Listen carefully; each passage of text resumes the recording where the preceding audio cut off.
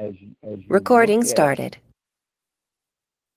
look at things today, and you realize what the whole COVID thing is 1970s flu pandemic, vaccine, the whole charade and scenario. And then when you go back and you read things like, Murder by Injection by Eustace Mullins, and you realize this goes back to the late 1800s, and you recognize that these individuals, these agencies, in fact, these agencies that have been created, the Institutes of Health, Centers for Disease Control, Cancer Institution, they are all vestiges of criminal behavior. And this COVID thing, I guess, is just another one of these things that the American people, indeed the world over, Christians especially, are just going to continue to roll their eyes and ho-hum, I sure am glad I'm saved. And I agree with you. It is like there is no anger, there is no outrage, there is no... And there can be no call to action against these wicked. In fact, I think it's part of what I, kind of swerved into for this evening's fellowship. There's what we have is we've got the nations united against God. That's exactly what this is. The nations united against God. What else could you call it? You can't call it anything.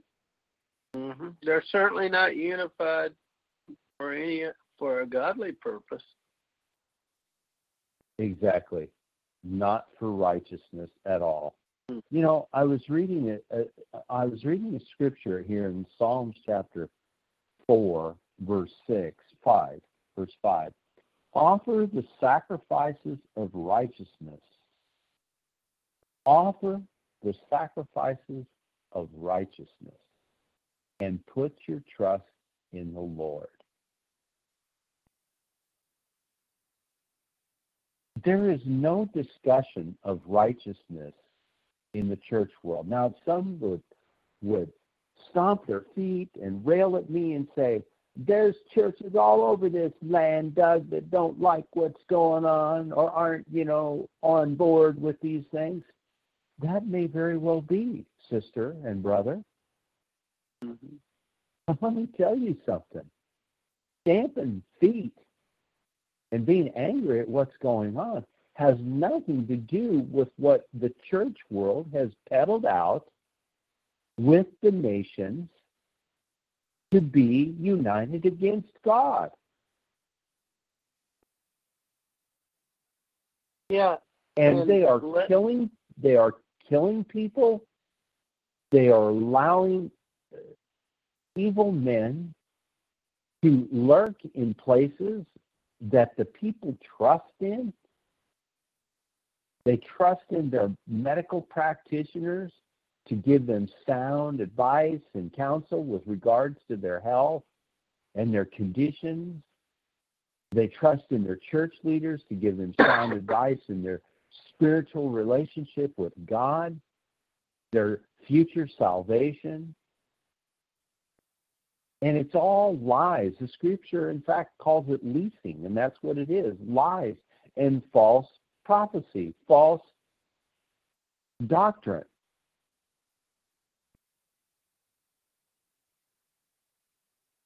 And so, as I see more and more of my Christian brethren, friends, and so forth, having to deal with this virus, this known tool of warfare, and have people just, these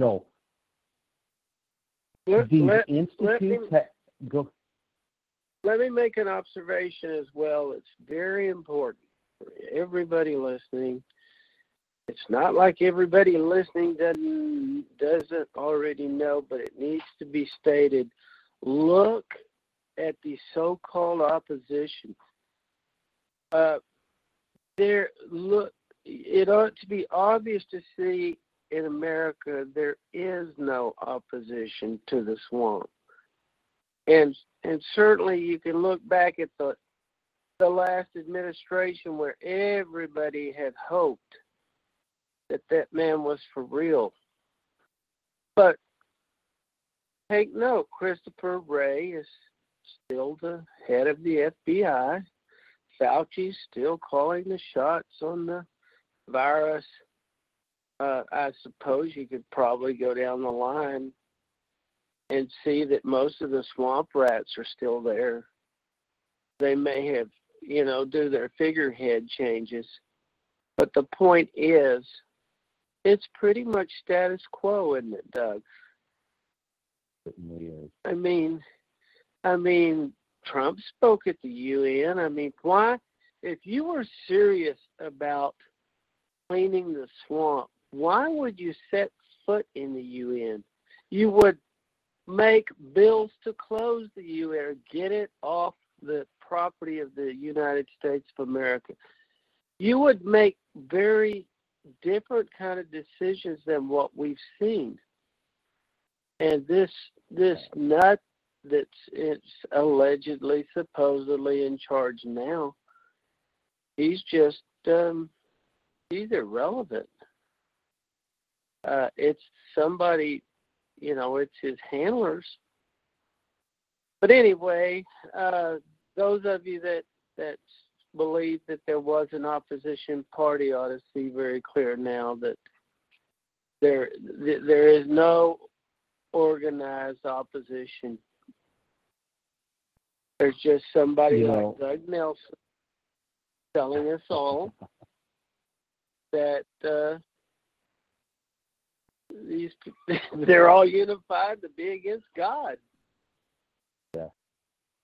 But you raise a very good point about the United Nations, because that device and tool right there was the tool devised to be able to say to the world, we're all one people.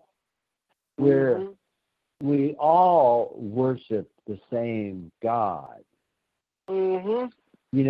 We all are humanity, and we all have to learn to get along. And in fact, when the churches themselves began to parrot the UN and put it into the bylaws of Lutheranism, Episcopalianism, Protestantism, and the like, that they were not going to criticize the UN. In fact, they would indeed not speak evil against it.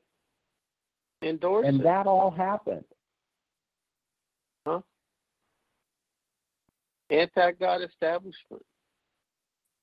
Absolutely. It totally rejects God. Monica from South Africa sent me a video, and I didn't catch. I just listened to it quickly, and I suppose I didn't listen in detail, but part of it was the person that was in the video was either an Austrian or she might have even been a South African, but basically talking about, in fact, now that I think about it, it probably was South African, and talking about hate crimes. There's hate crimes legislation all over the world in every country. Russell, we were talking about this a few weeks ago, and I think I remarked and said, what has gotten me so perplexed is I can't understand how every nation across the whole world fell into lockstep with this whole campaign against humanity with the release of this virus and the subsequent intention to inoculate with whatever it is that is contained in these inoculations, the substrates and substances in which to maim, injure, sterilize, I mean, you name whatever it is, this most likely is an intended consequence of this shot. And you sit there and you marvel at how it is that the whole nations could fall into this. But they've been doing this since the United Nations, and that's something that you brought up. And I'm saying I think it's a very good observation again, because ever since then, all of these laws have become universal all over the nations. That you have all of these laws. They're not God's laws. They are this system, this beast system's laws. And it has gotten to the point now that we can know that they are united against God because of the very things that they do. For example, hate crimes. You speak evil against another individual, and if that person is an opposite race of you, and even an opposite religion of you, this is now considered a hate crime. And these hate crime laws are being enhanced to include language such as language about things that you would read in the Bible of sinners. And so it doesn't surprise me, it doesn't shock me or anything, but the fact of the matter is we are seeing the church united against God as the nations are united against God, because they stood by and united against God. And we know this is true. We know this is destined to happen because God's word is true, and it tells us that this is what they do. They are confederate together.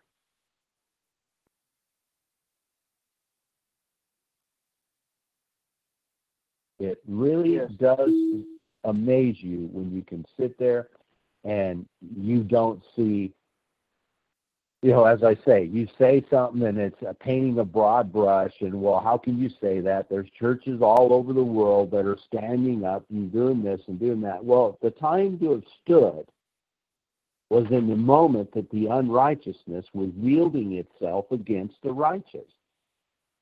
Cursed is the man that walks in the counsel of the ungodly and stands. Hold on, I have an experiment. Can I play a little experiment with you all? Sure, I can. Of course. Psalms chapter 1, Psalm 1. I have a little experiment. Let's turn to Psalm 1. I'm going to read Psalm 1 from my Bible. I want you all to pay attention and read along. Are we all there? Good evening, Rich.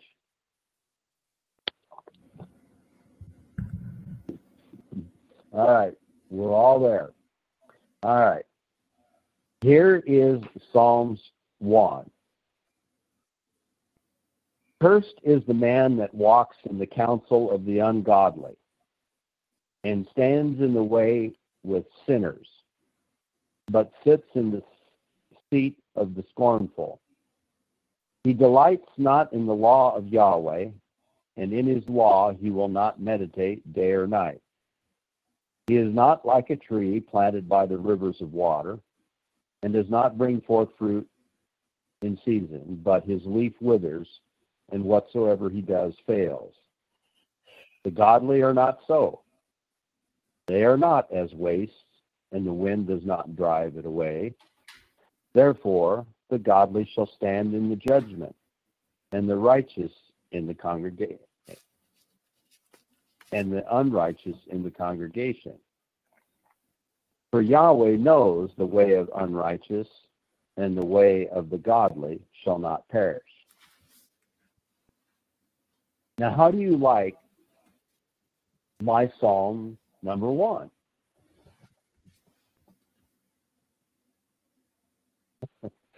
You guys are all scrambling, scratching your head. Where is he at? I'm pretty sure he said Psalm 1, didn't he? Mm-hmm. Okay, I pulled what I am so thankful to my brother Russell for. I pulled a Brother Russell. I like the way you have taught me to look at things in the adverse. And what I did was I took Psalm 1 and completely turned it into the opposite. In other words, I made it say what it says. Uh-huh. You can thank Peter J. Peters for that. Okay. Well, I will thank him. Thank you very much, Pastor Peters. He showed me that trick. Said it helps in your understanding. Oh, boy, does it. Boy, does it. Blessed is the man that walks not in the counsel of the ungodly. Well, the adverse of that is cursed is the man that walks not in the counsel of the godly. Amen. And I made a few errors in rewriting that, and you probably picked up on a few of them. I had to pause on one of them and try to get my bearings straight in my head. Cursed is the man that walks not in the counsel of the ungodly. Blessed is the man that walks not in the counsel of the ungodly, but cursed is the man that walks not in the counsel of the godly. Would to God that Christians today could curse the man that walks not in the counsel of the godly. But the church has said, no. We don't curse the man.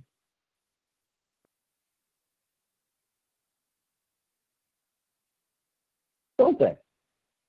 That's what we've all been taught. Mm-hmm.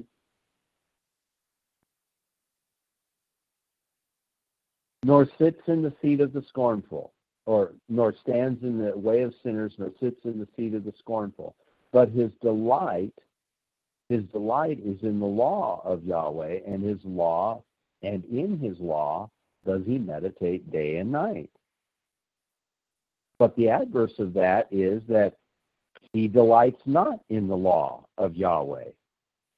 And in his law he will not meditate day or night.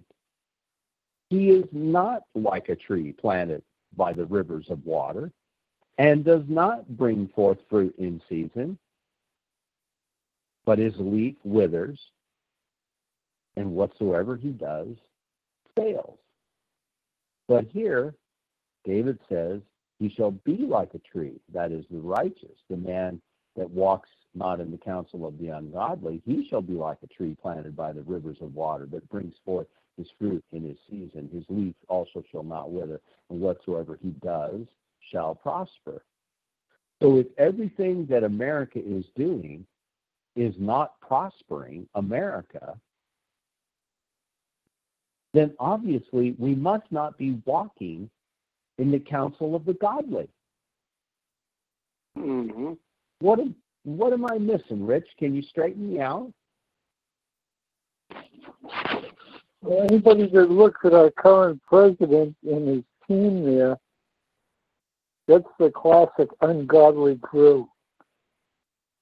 Instead of the A team, it's the Z team. They're a bunch of zombies. Very well put.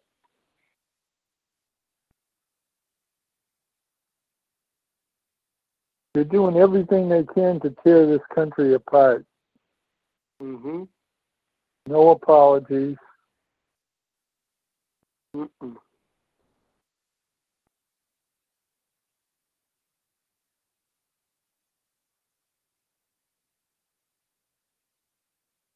I just wonder if we haven't already. I think the way that the God penned the Psalms in the positive light is much better than going negative. Well, I understand, but I think my reading there is positive. I don't know why you don't. Cursed is the man that walks in the counsel of the godly.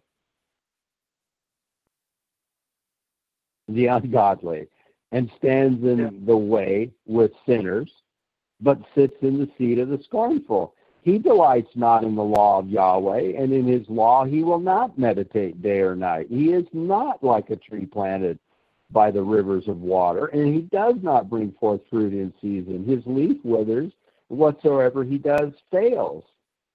The godly are not so. They are not as waste. The wind does not drive away.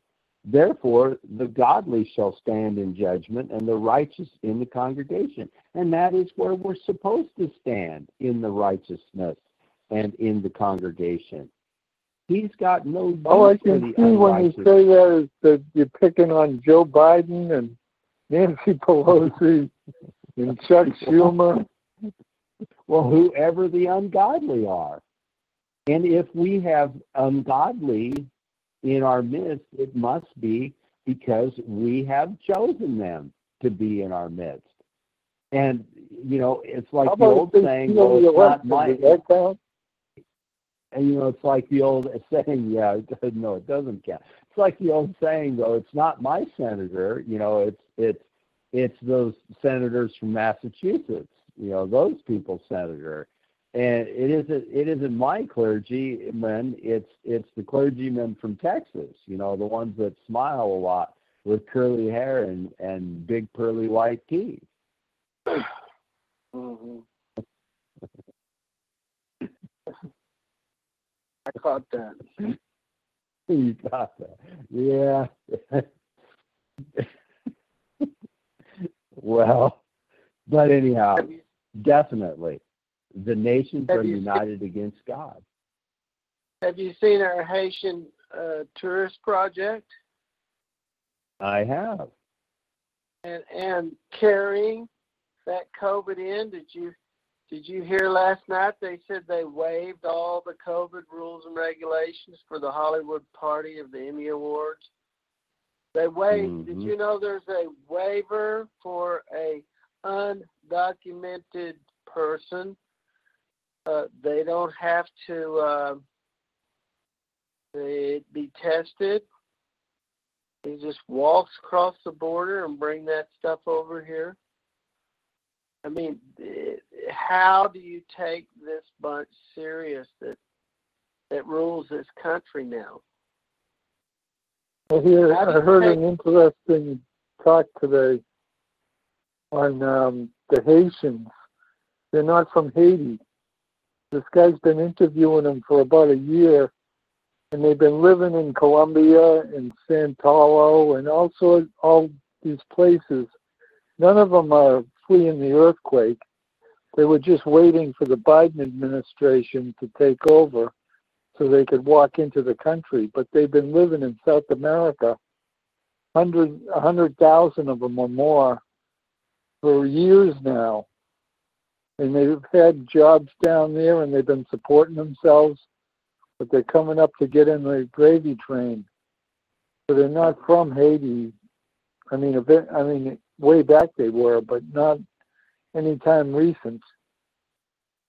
Yeah, puts a different spin on things.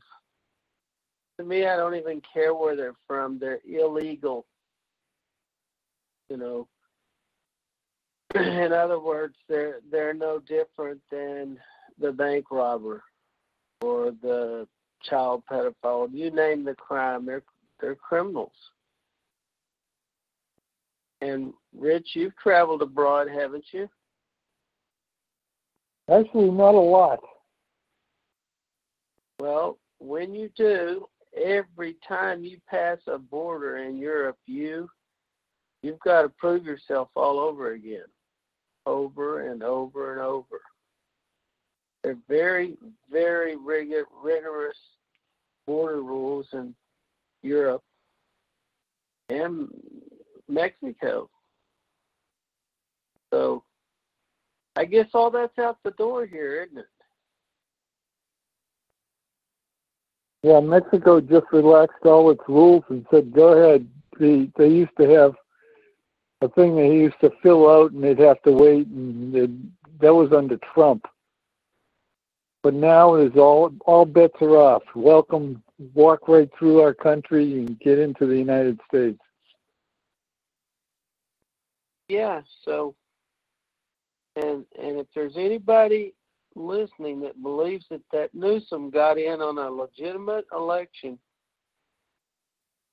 I've got some really big lakes out here in West Texas I'd like to sell you real cheap. How are you going to create a clean election in an unlawful society that we live in? What would motivate anybody to do a righteous election? There's no payoff for that. So it's never going to happen, if it ever did.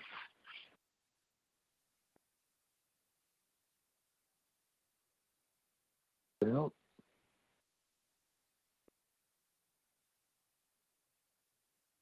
I got a book that says the boss is coming back. He'll do clean elections. Who's that?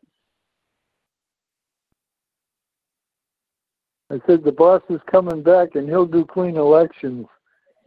Oh, yeah, well, I'm ready. We're all ready.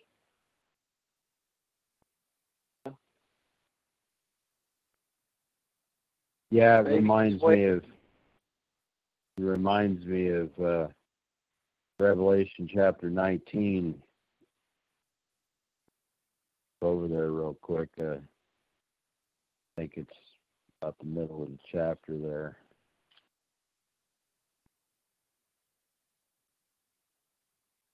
Out of his mouth goes a sharp sword, that with it he should smite the nations. I'm at 19:15. With it he should smite the nations, and he shall rule them with a rod of iron, and tread the winepress of the fierceness and wrath of Almighty God. And he has on his vesture of his thigh a name written, King of Kings and Lord of Lords. I saw an angel standing in the sun, and he cried with a loud voice, saying to all the fowls that fly in the midst of heaven, come and gather yourselves together to the supper of the great God, that you may eat the flesh of kings, and the flesh of captains, and the flesh of mighty men, and the flesh of horses, and of them that sit on them, and the flesh of all men, both free and bond, both small and great. Oh.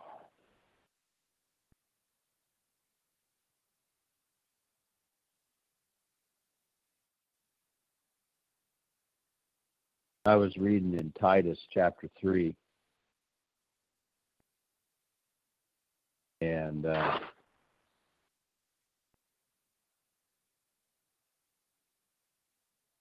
real quick.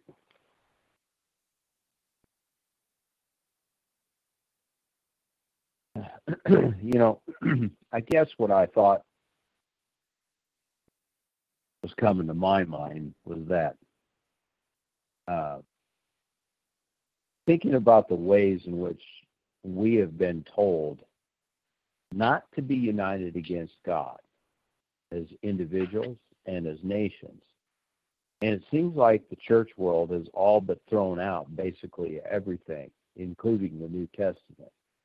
Because these scriptures like this in Titus 3, verse 10, a man that is a heretic, and of course the actual word there was not originally translated heretic. In fact, I should start at 9. No, that's actually Titus 1.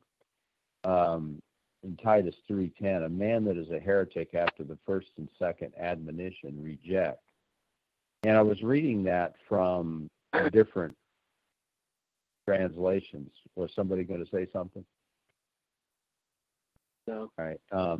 And I was just reading that from a couple of different translations, and the word heretic is the translation. But I guess I didn't write down what the actual Greek word was there. Just was looking at it and was kind of marveling at. Basically, it's a false teacher, a man that is a false teacher, or a man that is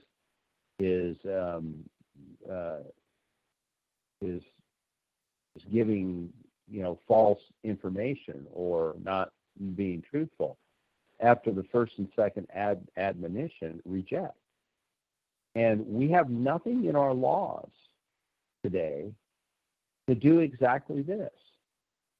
So if we are to be a Christian nation under God, you can expect that the nations that are united against God, they're not going to have anything like this, or if they have something, it's going to be the opposite of this. They're going to want any man who says anything that is counter to them in terms of their unrighteous behavior, their ungodliness.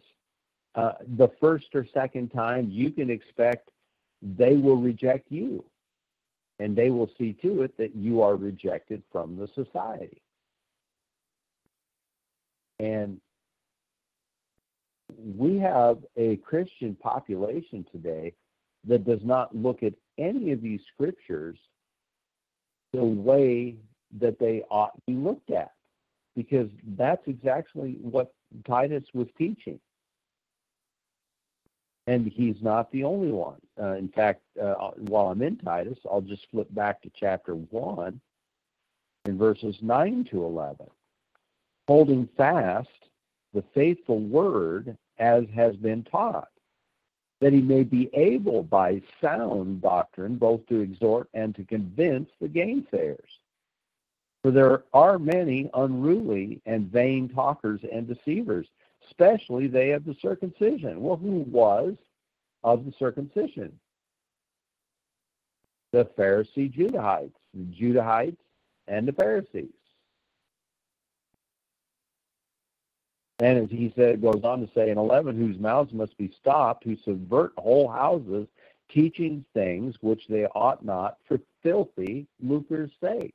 They didn't teach those things for any other purpose or reason or for the glory of God or anything else. They taught it for filthy lucre.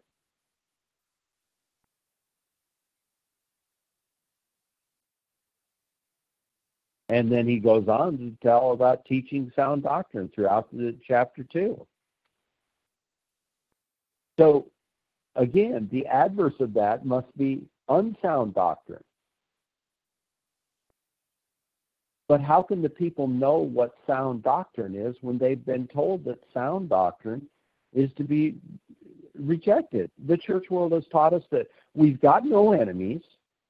We all serve the same God. God is different or somehow changed from the Old Testament to the New Testament, even though it's actually Old Covenant and New Covenant. We would have done well to have had the book translated and New Covenant, because that's exactly what it is. They have rejected that there was an Old Covenant. Oh, they'll talk about it, they'll acknowledge it, but they reject the meaning of that Old Covenant so as to ignore the New Covenant in Hebrews 8:8.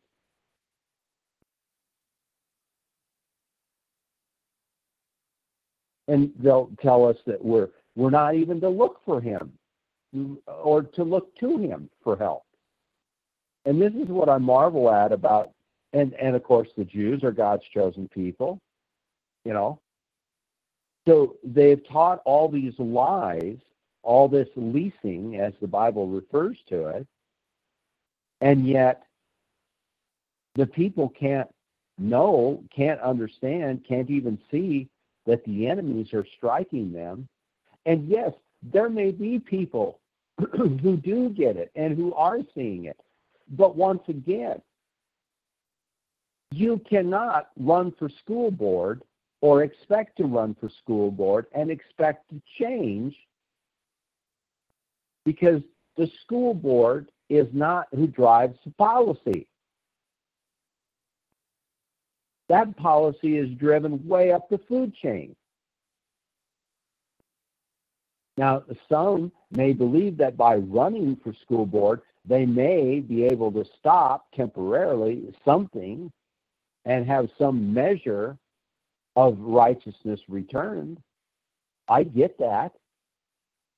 But as Henry David Thoreau said, something to the effect there's 1,000 hacking at the branches with one hacking at the roots. The root of the problem is what has to be addressed, and that's evil, wicked, and unrighteous men. I'm not talking about the individual who sins, commits error in egregious sin against another person or God himself, as David said, against thee only have I sinned. We're talking about truly wicked individuals that are controlling world systems and killing mankind because they don't believe in God. They must say, I was remarking to my wife as we were driving this evening, I said, these individuals must think so highly of themselves because this great good that they are doing for humanity and have been doing for over 150 years, at least as much as I can tell. But I know they've been doing it longer than that. But their efforts have coalesced and consolidated in a way unknown by modern man. And they have literally been working a program to eradicate populations because, after all, the world is getting overpopulated. That God that created this universe, he doesn't understand. You know, there's too many people and, you know, all these terrible things as a result of all these people. And yet God said, you are the tool of my righteousness. You, Jacob Israel, are the one in whom my glory will shine and will be exemplified and conveyed to all the peoples of the earth. I marvel at these Psalms. Just the first 4 Psalms alone. Psalms 2. We've already done Psalms 1. Psalms 2. Why do the heathen rage and the people imagine a vain thing? The kings of the earth set themselves, and the rulers take counsel together against Yahweh and against his anointed, saying, let us break their bands asunder and cast away their cords from us.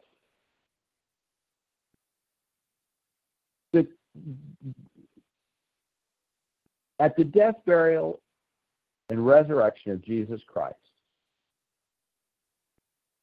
came the advent of mission work the world over to convey to the world about this God who sent his only begotten Son to redeem these people called Jacob Israel. And through them were going to be the blessings to the world. And you can follow those people throughout history, and you can see in every instance how those people have blessed entire continents. Africa was blessed by European presence in Africa. Does that mean that every European presence in Africa and South Africa and so forth was done in a godly fashion or in a righteous fashion? No, it does not. But it still goes without saying, by looking at the fruits that were born out of it. You had people who couldn't even speak and uttered nothing but grunts and were actually brought goodness and made to be intelligent, made to become their own, in many respects, their own growth in their own countries, because these people visited them and taught them things. These people being these righteous ones, these holy ones of Israel, who don't always do everything the way God would like to see it done.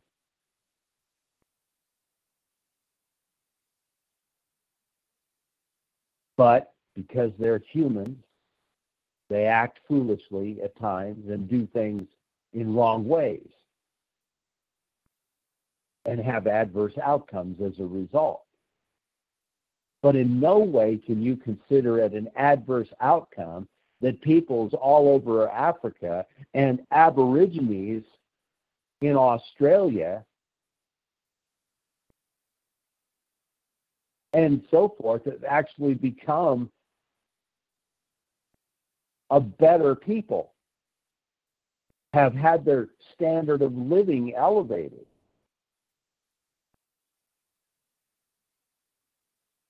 And live lives today totally different in all respects. Now, some would say, well, how do you consider that a good thing? Well, I can tell you, if all that you are going to do as a civilization was to maraud about in tribes until you've actually killed the other tribe off, eventually you would have no more enemies, I guess, and then it would just be your tribe. But if you didn't do anything else to advance yourself in any other way, then you'd still be nothing but apron-wearing pygmies or whatever.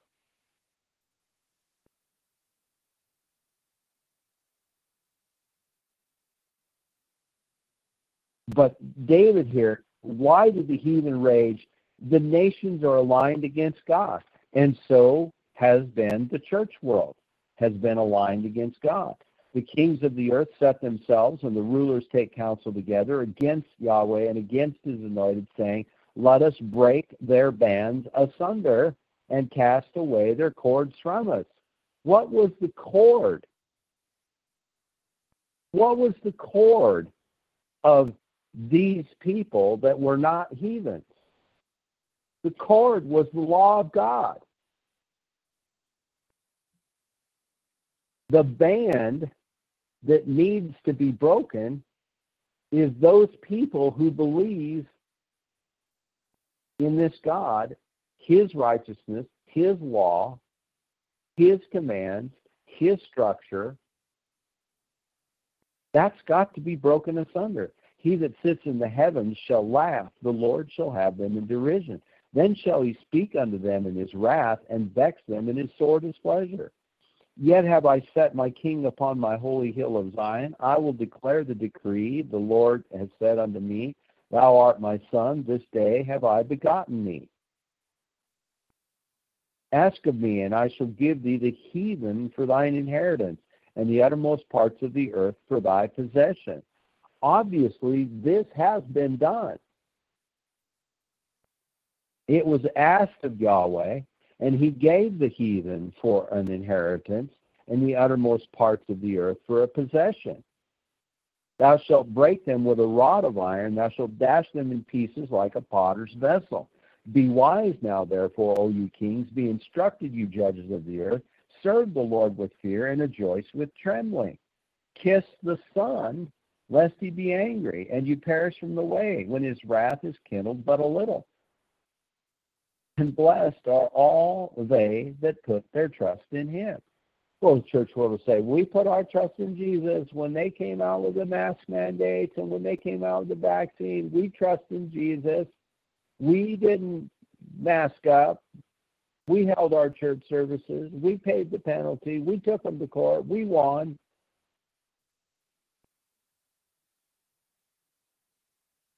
And so they think they have victory.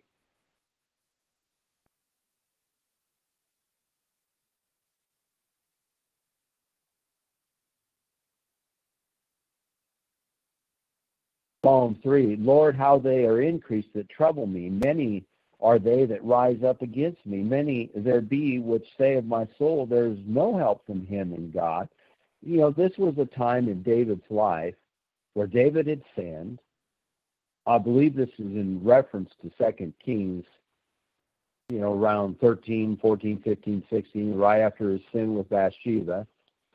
And, it appeared that God was against him. Many there be which say of my soul, there is no help for him in God. In other words, his own friends are saying, God's not there. He really doesn't do anything. He's not with you. He doesn't, he's not. He's forsaken you. He's cast you out. You're done. You're spilt milk, Meanwhile, Absalom is out there rallying the citizenry of the Israelites into his court.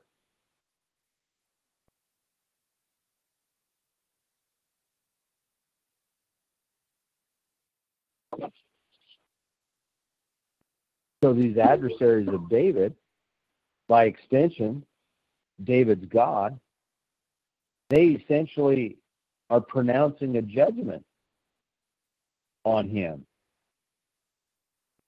When they say, your God's not with you, and what has the United Nations done? And what has happened in America? We've been told that God doesn't deal with us the same way anymore, which basically says God has forsaken you. Or the only thing you can do is exist until the day in which the king returns. We're all just supposed to lay down lay down our arms and lick the feet of the wicked. Well, that isn't what David did. I laid me down and slept. I awaked, for the Lord sustained me. So he laid down and slept. He woke up. He was refreshed. I will not be afraid of 10,000s of people that have set themselves against me round about. Arise, O Yahweh, save me, O my God, for thou hast smitten all mine enemies upon the cheekbone. Thou hast broken the teeth of the ungodly. Salvation belongs unto the Lord. Thy blessings is upon thy people. They basically tempted David's faith and trust in Yahweh as God, aiming to convince David in his heart and in his spirit that God is withdrawn from him. So I turned over to 2 Samuel chapter 15 to reacquaint myself with the essence of David's situation.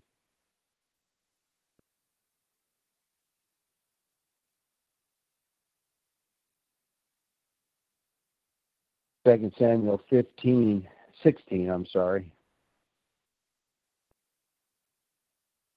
beginning at verse 15. Verse 5. 16, verse 5. And when King David came to Bahurim, behold, thence came out a man of the family of the house of Saul, whose name was Shimei, the son of Gera. He came forth and cursed still as he came. And he cast stones at David, and at all the servants of King David, and all the people, and all the mighty men were on his right hand and on his left. And thus said Shimei, when he cursed, come out, thou bloody man, and thou man of Belial. The Lord has returned upon thee all the blood of the house of Saul, in whose stead thou hast reigned. And the Lord has delivered thy kingdom into the hand of Absalom thy son, and behold, thou art taken in thy mischief, because thou art a bloody man. Man. Ever had somebody come out and curse you because of your sin, curse you because of what he thinks of you from what he sees of you or his impression of you? Then said Abishai, the son of Zeruiah, unto the king, why should this dead dog curse my lord the king? Let me go over, I pray thee, and take off his head. The king said, what have I to do with you, you sons of Zeruiah?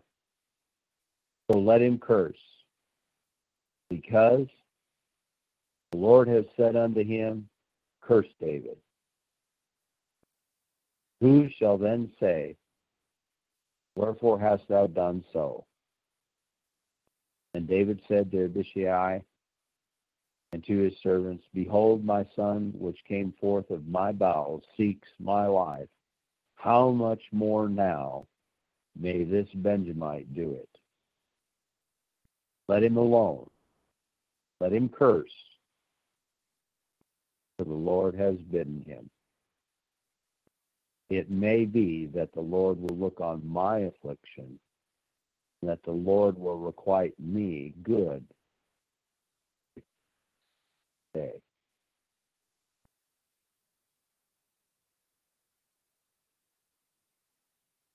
David, right there in the pinnacle of sin,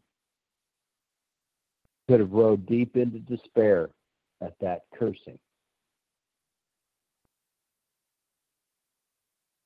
But at Psalm 3:6, he boldly declares, I will not be afraid of 10,000s of people that have set themselves against me round about.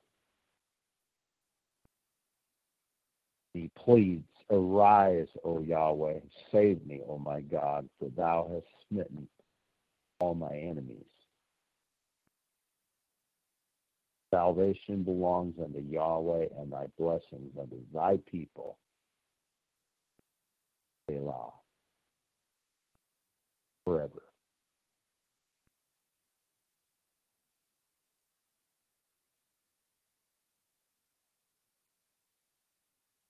That's what they want to do to us. When we are found in sin, they want to rub our faces in it. They want to show us how ungodly we are, how unrighteous. You, this God that you worship, this God that you love, you see, you people are nothing but unrighteous. Look at you. Look at how pathetic you are. Look how weak you are. Look how despised you are by peoples, tens of thousands of peoples. They despise you and your, quote, righteousness. And that's the way they view the Christian.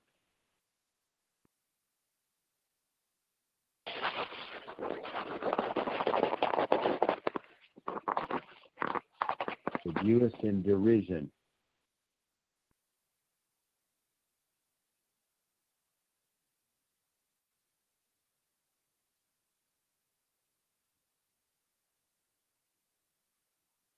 And as you said, Russell, you know, the United Nations, if we had a righteous ruler, they'd go into that United Nations and drive it right out of this country.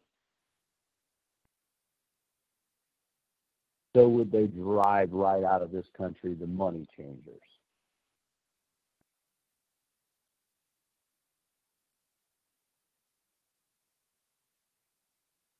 They have turned our glory in God and his righteousness that he bequeathed upon us, Europe and America, flowing out to the entire world. They have turned it all into shame. The biggest debtor nation in the world, the United States and Europe.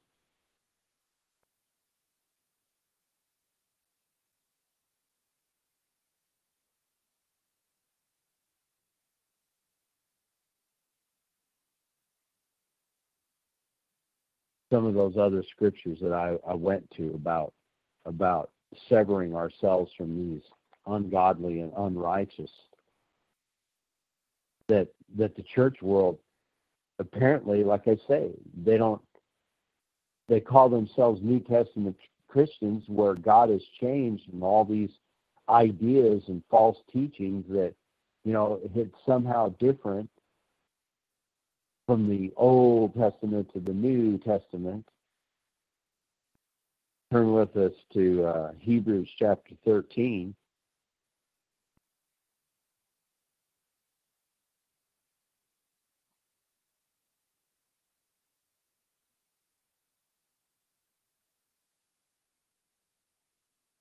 Maybe we should remind him Hebrews 8:8, Hebrews 8:7. For if that first covenant had been faultless, then should no place have been sought for the second. Oh, so there was a reason to get a second covenant. For finding fault with him, he says, behold, the days come, says the Lord, when I'll make a new covenant with the house of Israel and with the house of Judah. Who's that? House of Israel and the house of Judah. Well, only the Jews are God's chosen people, Doug. Didn't you know that? Well, excuse me.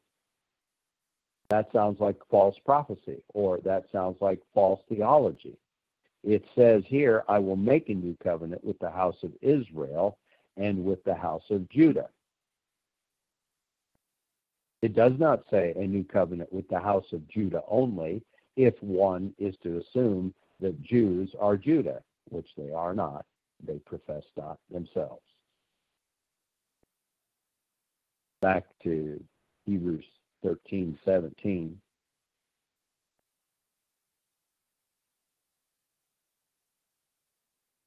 Point I was going to make here on 13:17. Obey them that rule over you and submit yourselves, for they watch for your souls as they that must give account, that they may do it with joy and not with grief, for that is unprofitable for you. So wait a minute. Are you confused, Doug? You're supposed to obey them that have rule over you and submit yourselves, for they watch for your souls. Are you watching for my soul when you teach me falsely about the Word of God? When you teach me that 80% of the Bible is cast aside and of no value and of no consequence for me today? And yet what I see is the nations and the church united against God.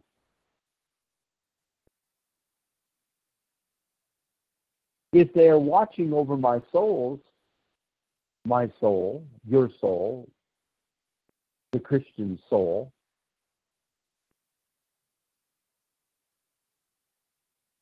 Paul is telling us that they must give an account. So if they stand before the King of Kings and say, well, I told them that had been done away with, I believe the King of Kings is going to say, where did it say that had been done away with? Well, right here.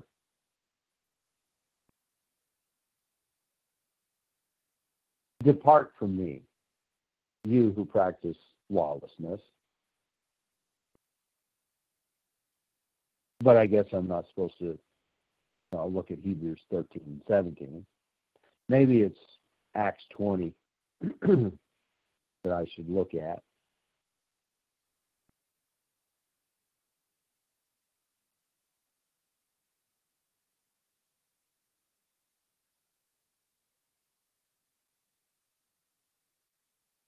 Verse 28. Take heed, therefore, unto yourselves and to all the flock, over which the Holy Ghost has made you overseers, to feed the called of God, which he has purchased with his own blood. Dropping down to 31. Therefore, watch and remember that by the space of 3 years I ceased not to warn every one night and day with tears. And now, brethren, I commend you to God's grace and to the word of his grace, which is able to build you up and to give you an inheritance among all them which are sanctified, all them which are set apart.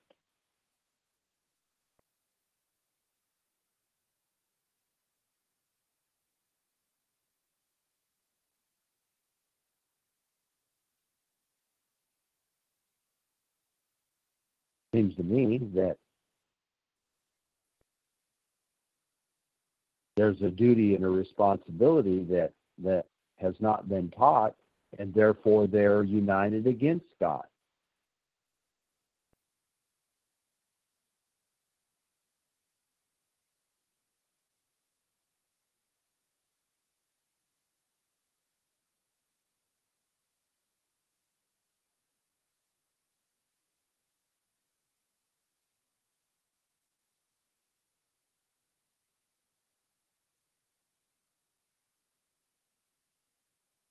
Second Timothy chapter 4.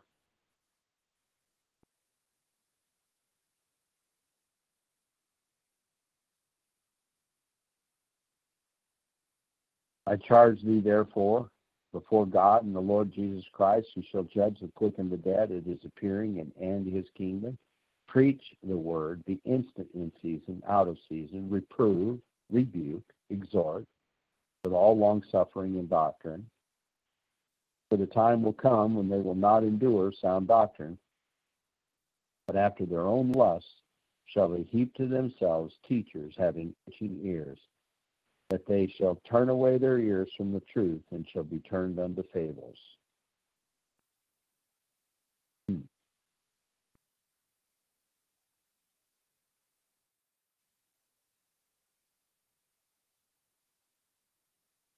Watch thou in all things, endure afflictions, do the work of an evangelist, and make full proof of thy ministry, for I am now ready to be offered.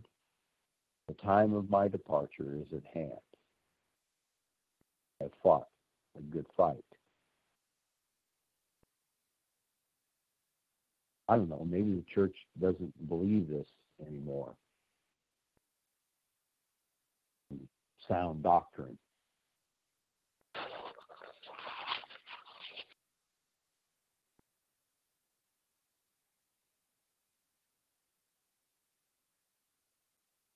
First Thessalonians 4:1. Furthermore, then we beseech you, brethren, and exhort you by the Lord Jesus, that as you have received of us how you ought to walk and to please God, so you would abound more and more. For you know what commandments we gave you by the Lord Jesus, for this is the will of God, even your sanctification, that you should abstain from fornication.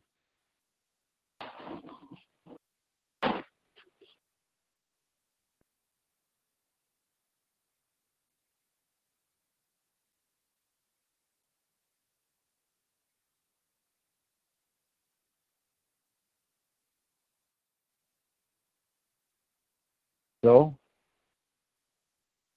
as I say, as every day goes by and I see people being afflicted and injured by this man-made virus, this man-made warfare against humanity, I am astounded, just as Russell said, that the man who is part and parcel the reason for its existence at all is still standing before the nation spouting his doctrine and withholding truly good doctrine, sound medical advice and counsel,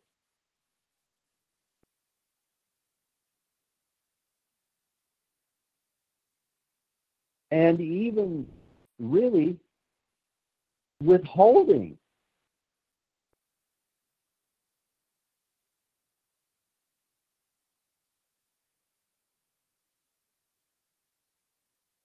very, very reasonable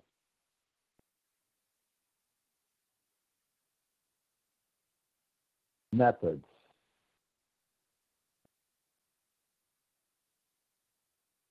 of not only treating it, but saving lives and much grief and loss of time energy and workforce and economic output. I think the more I look at this, the more I say it's just exactly what they did in the 30s, exactly what they did in the 70s, and here it is another 50 years later, they're doing it again because they make money off this. And they have to destroy those people who delight in the Lord, want to live in accordance with his way, because they are truly destroyers and they are truly diabolical individuals. We're being ruled by them. I'm trying to remember. I came across a scripture. I wonder if it was Isaiah 46. But he talks about bringing an enemy from the east countries or something like that. Does any of you remember that? And as I think about, China being the enemy from the east, I mean, it's striking similarity as to God potentially bringing on the enemy from the east again. Mm-hmm. What I wanted to mention about Titus 3:10, the Greek word there that I said heretic there, it's actually factious. Its Greek is number 141. It does mean heretic or divisive, but what I found is a little bit more to that. It means a factious person specializing in half-truths, misimpressions, to win others over to their personal opinion or misguided zeals. And Thayer's goes a little bit more. It says, quote, schismatic, factious follower of false doctrine, end quote. Schismatic, factious follower of false doctrine. Sounds just like a lawyer. Well, and is it not the clergy, and is it not the nations? The nations have been spouting half-truths, misimpressions. They specialize in half-truths, misimpressions. They are factious persons to win others over. Followers of false doctrine. Absolutely.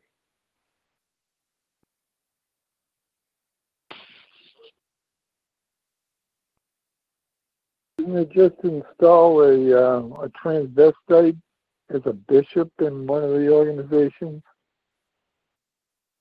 Yes. At San Francisco, he's headed 200 churches. Or it is, whatever it is. I don't remember which denomination it was, but I believe you're correct.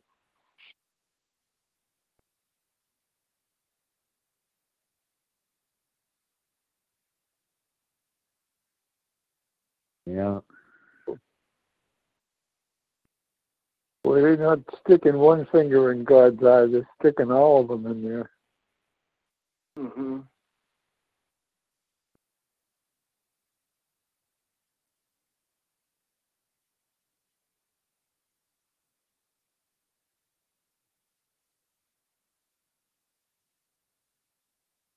Psalm chapter 4. Hear me when I call, O God of my righteousness. Thou hast enlarged me when I was in distress. Have mercy upon me and hear my prayer. O ye sons of men, how long will you turn my glory into shame? How long will you love vanity and seek after leasing? There's that word, leasing, lying. Factious. But know that the Lord has set apart him that is godly for himself. The Lord will hear when I call unto him. Stand with awe and sin not. Commune with your own heart upon your bed and be still. Offer the sacrifices of righteousness. What I said early in the hour. Think about that term. Offer the sacrifices of righteousness. And put your trust in the Lord. There's going to be many that are going to say, who's going to show you any good?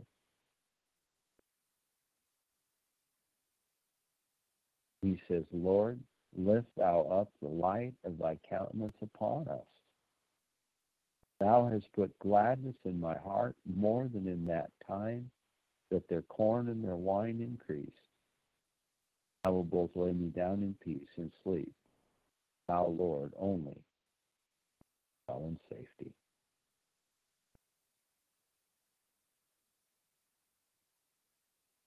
So I know that the people that are going through this, I think of these people who've gotten the first, the second, now the third inoculation. I see them laying down in their bed sick, 2, 3, 4 days at a time, having no idea what it's doing to their body. I'm not even going to claim I know what it's doing to their body. But of course, I must believe that what it's doing to their body is good.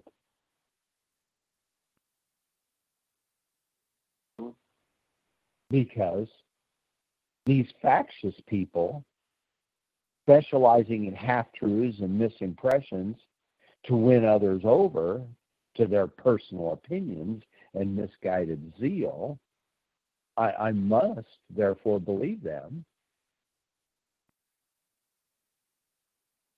And all I can do is praise God for the natural immunity that he's giving all of us who won't bow the knee to these ungodly,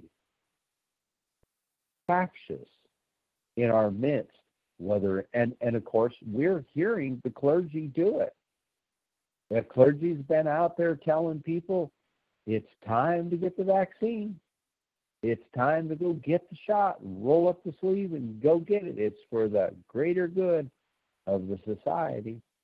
And yet the truth is, the best way is to let God's created physiology, biology of his own working to allow these bodies to deal with the virus naturally, this chemical virus, this biological agent that was diffused against mankind, to allow us to fight it. And I know there are people out here that are fighting it with prayer, other things that they know for their health, to build their immune system and strengthen it, and do not want to take anything other than that which they know to be naturally occurring in God's creation and for their bodies. And I hold them in prayer before God and say, as David says, look at all these that are arrayed against us. Strengthen us, God. Deliver us in this hour. And I know that he is, and I know that he will continue to do so for those that are his. There may be a casualty. That doesn't mean God has lifted his hand. The casualties are some of the things that God will remember more than any other. What the wicked did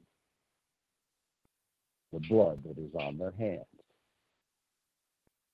That I say, praise God. Thank you for turning our shame once again into your glory. Heavenly Father, I know there's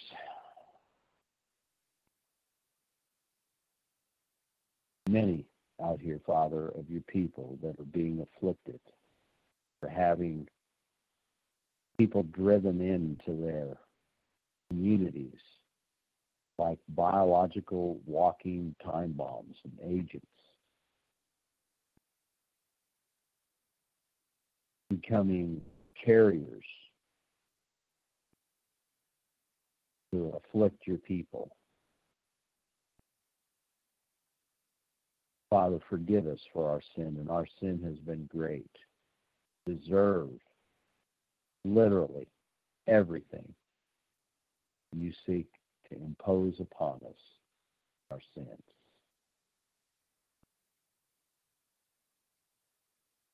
Father, have mercy in these days and hours, these months. Touch the people. Trust in you. Believe in you. Be strengthened by you and by your healing hand. Guide them through this. Thank you for all the wisdom that you gave us over the past year to know what was about to befall us, how best deal with it. Thank you for the healings that you provided, so many that we already know that have contracted it. I thank you for your continued protection upon those who are trying to build their natural immunity in spite of what factious, half-truth, misimpression persons are doing all over the world, how they are arrayed against you. Father, I lift them up in your prayer. Please remember them, know their needs. Give them the strength to persevere through warfare that has been unleashed to people. Thank you for your blessings, your wonderful truth, word. Most importantly, I thank you, Father, not allowing us to turn your glory.